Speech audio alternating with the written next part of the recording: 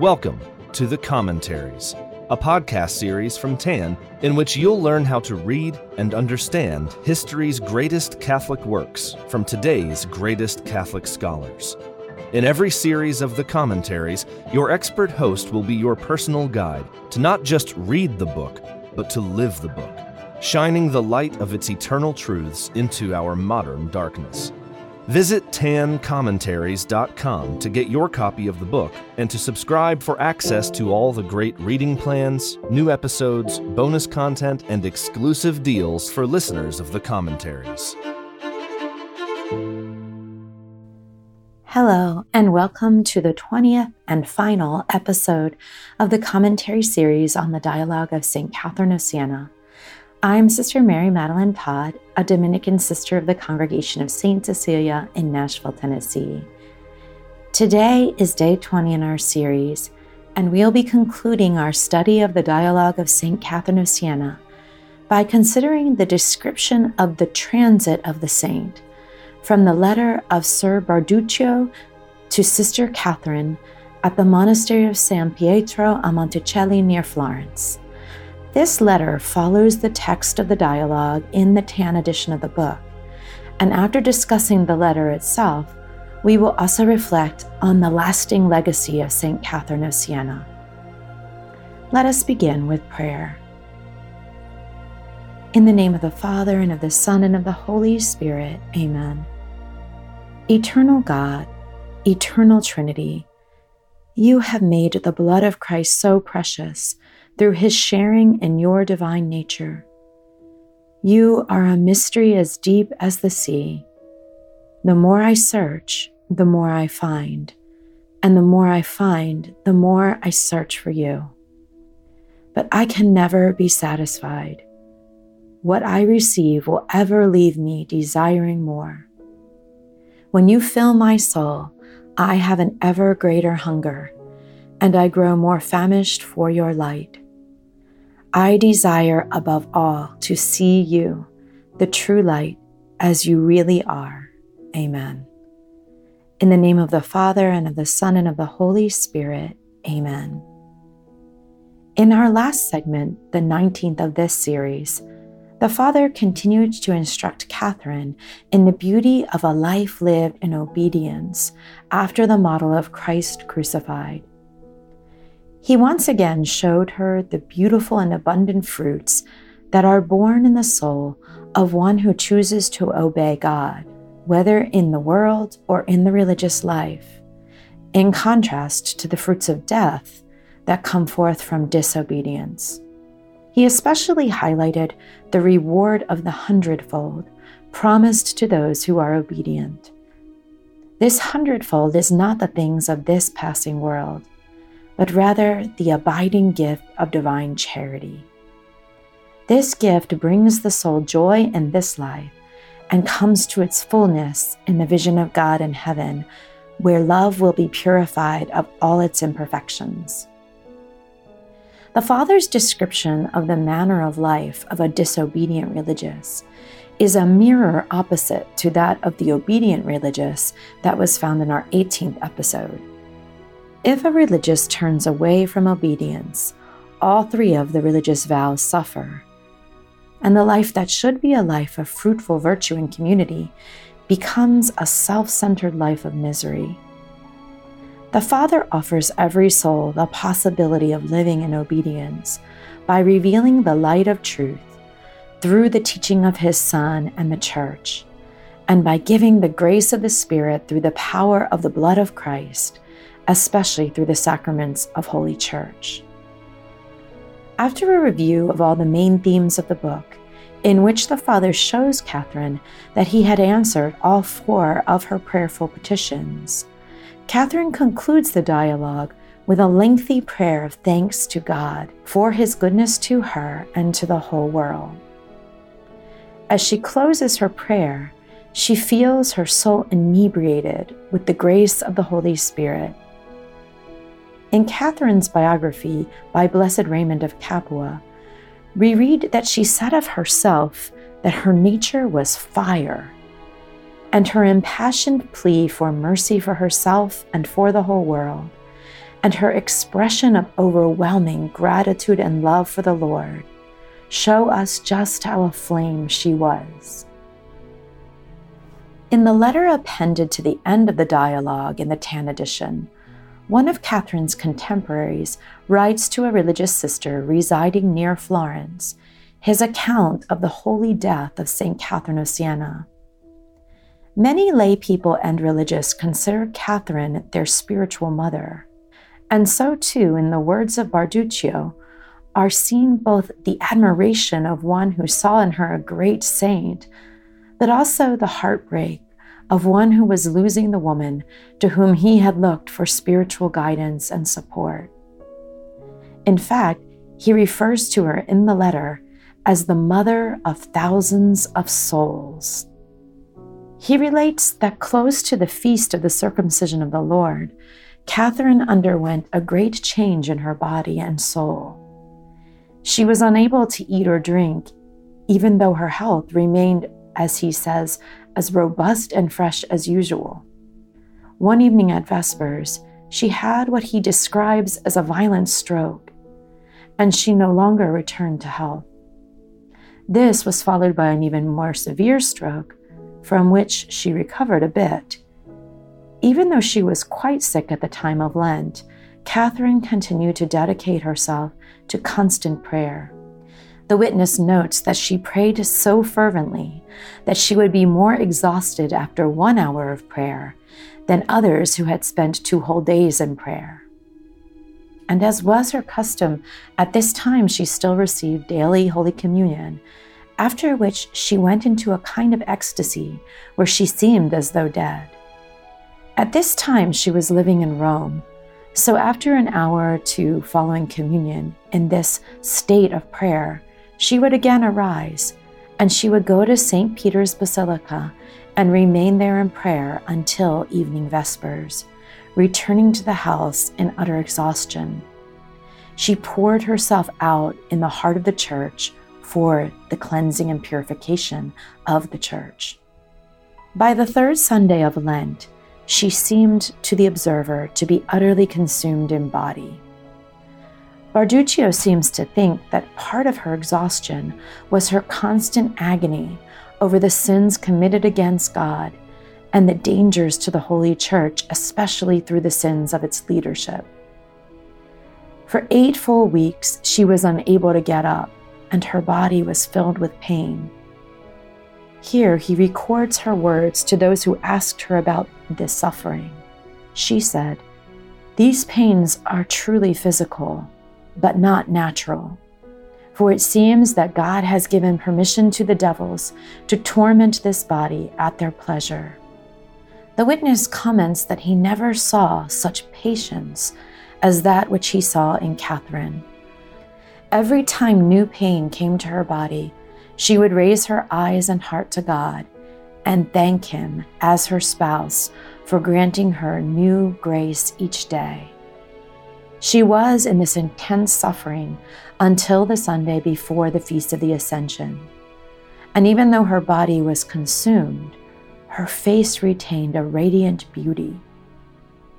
In the night of the Sunday before Ascension, her health changed so visibly that all of her spiritual family was called together.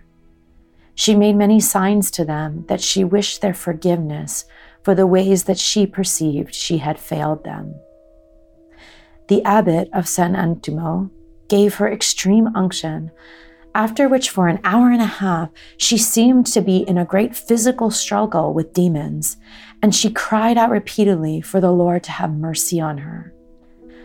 While many relics and holy pictures were brought to her, she kept her eyes fixed on the image of the cross. She continually begged Christ for forgiveness of all her sins of negligence and accused herself of many failures.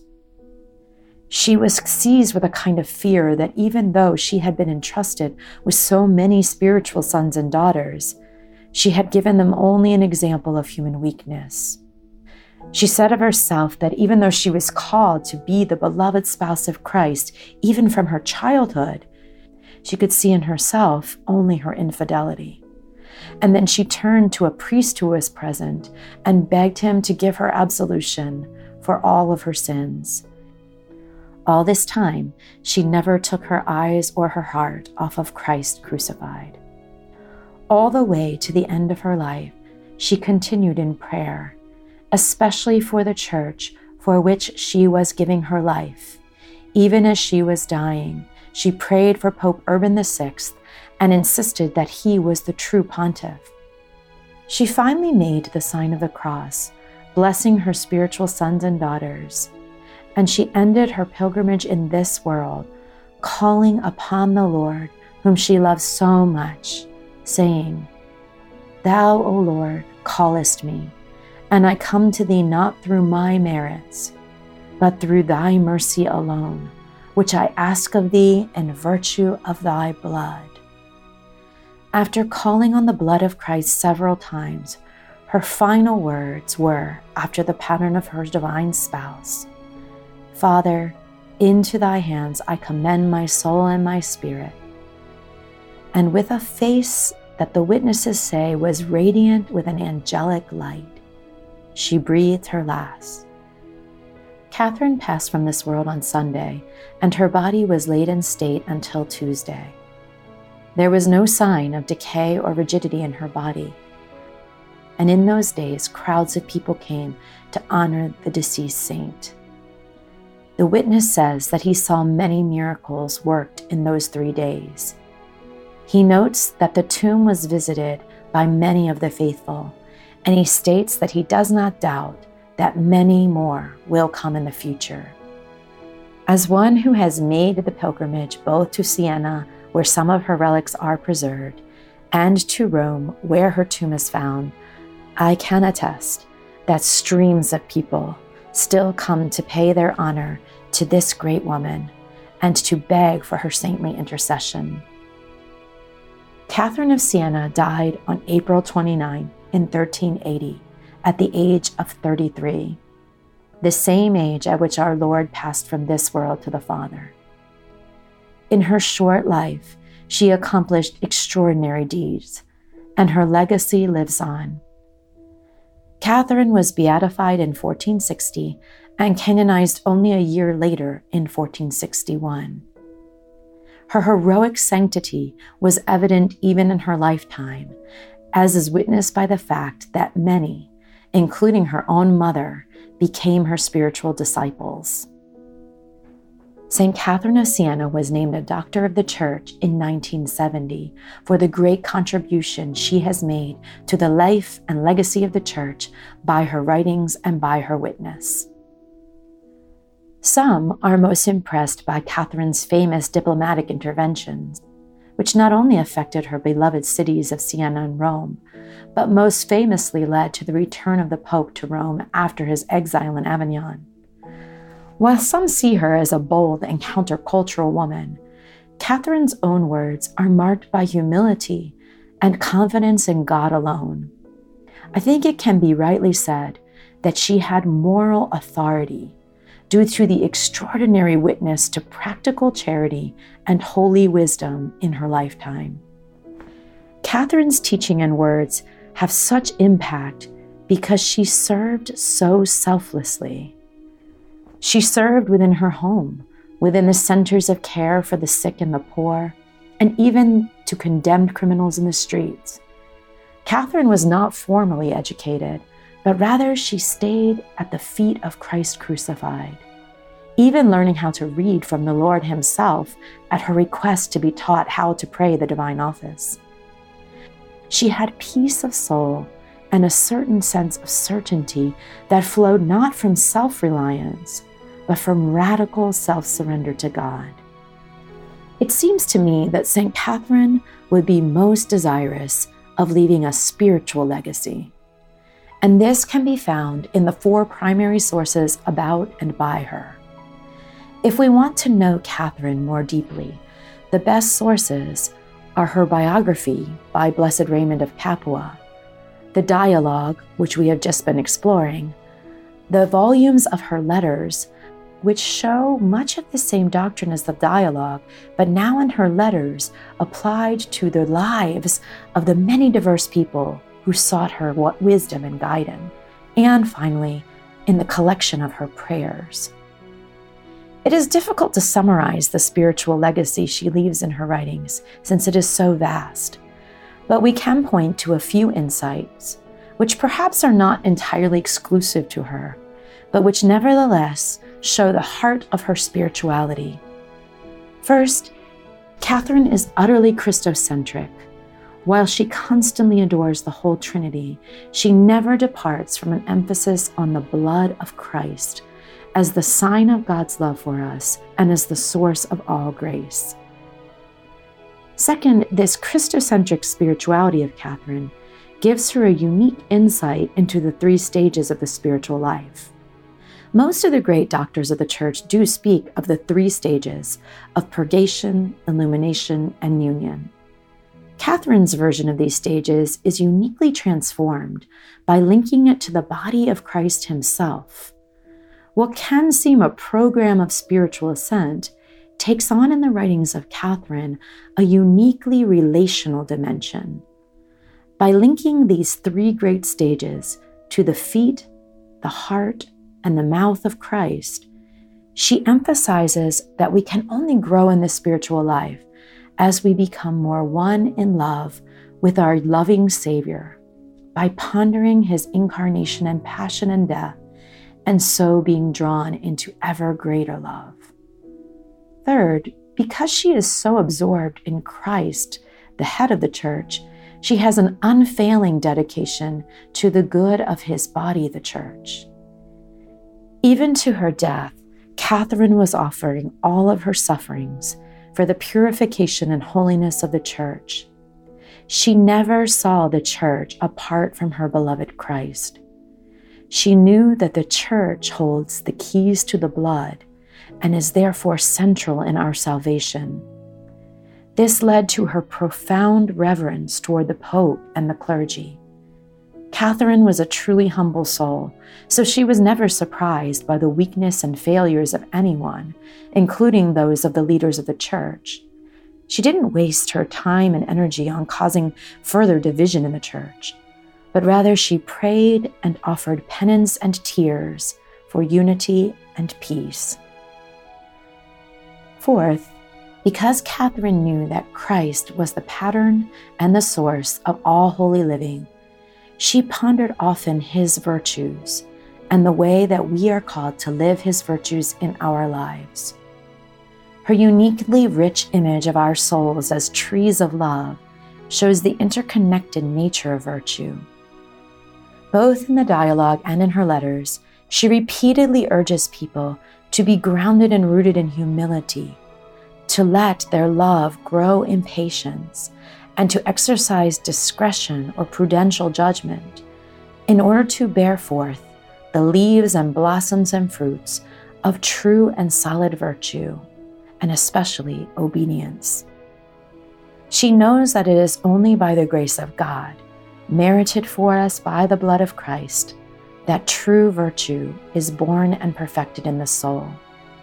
She is ever aware that the fire of divine love is the source of all virtue, and she longs to be set ablaze. Catherine uses the image of fire in her writings repeatedly, telling her spiritual guide that her very nature is fire. One of the most famous quotes of St. Catherine summarizes the style of her spiritual encouragement to her beloved sons and daughters in the faith. If you are what you should be, you will set the whole world ablaze. How did Catherine set the world ablaze? By dwelling in the cell of self-knowledge and ever remaining humbly aware that God is he who is, and she is the one who is not. By constant prayer and the offering of her tears and penance in union with the blood of Christ for the good of the Church and of the whole world.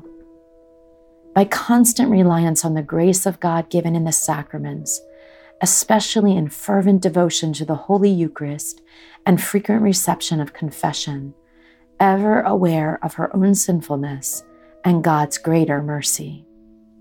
By dedicating her life to obedient and charitable service to her neighbors, and never abandoning the poorest and the most neglected, and by prayerfully seeking truth and fearlessly sharing truth without any concern for how others regarded her, by being consumed with zeal for God's honor and the salvation of souls.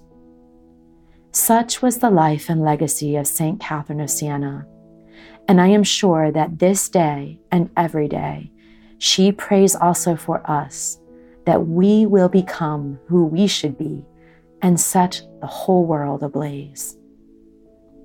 Perhaps the most repeated line in the letters of St. Catherine to those whom she loves is this invitation: to bathe in the blood of Christ crucified.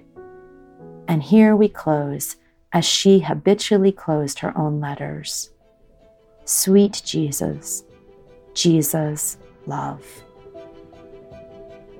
Glory be to the Father, and to the Son, and to the Holy Spirit, as it was in the beginning, is now, and will be forever. Amen. This has been an episode of The Commentaries, a podcast brought to you by TAN. To follow the show, study more of the greatest Catholic classics, and to support the commentaries and other great free content from TAN, visit tancommentaries.com to subscribe and use coupon code COM25 to get 25% off your next order, including the dialogue and countless more spiritual works to deepen your interior life and guide you to heaven.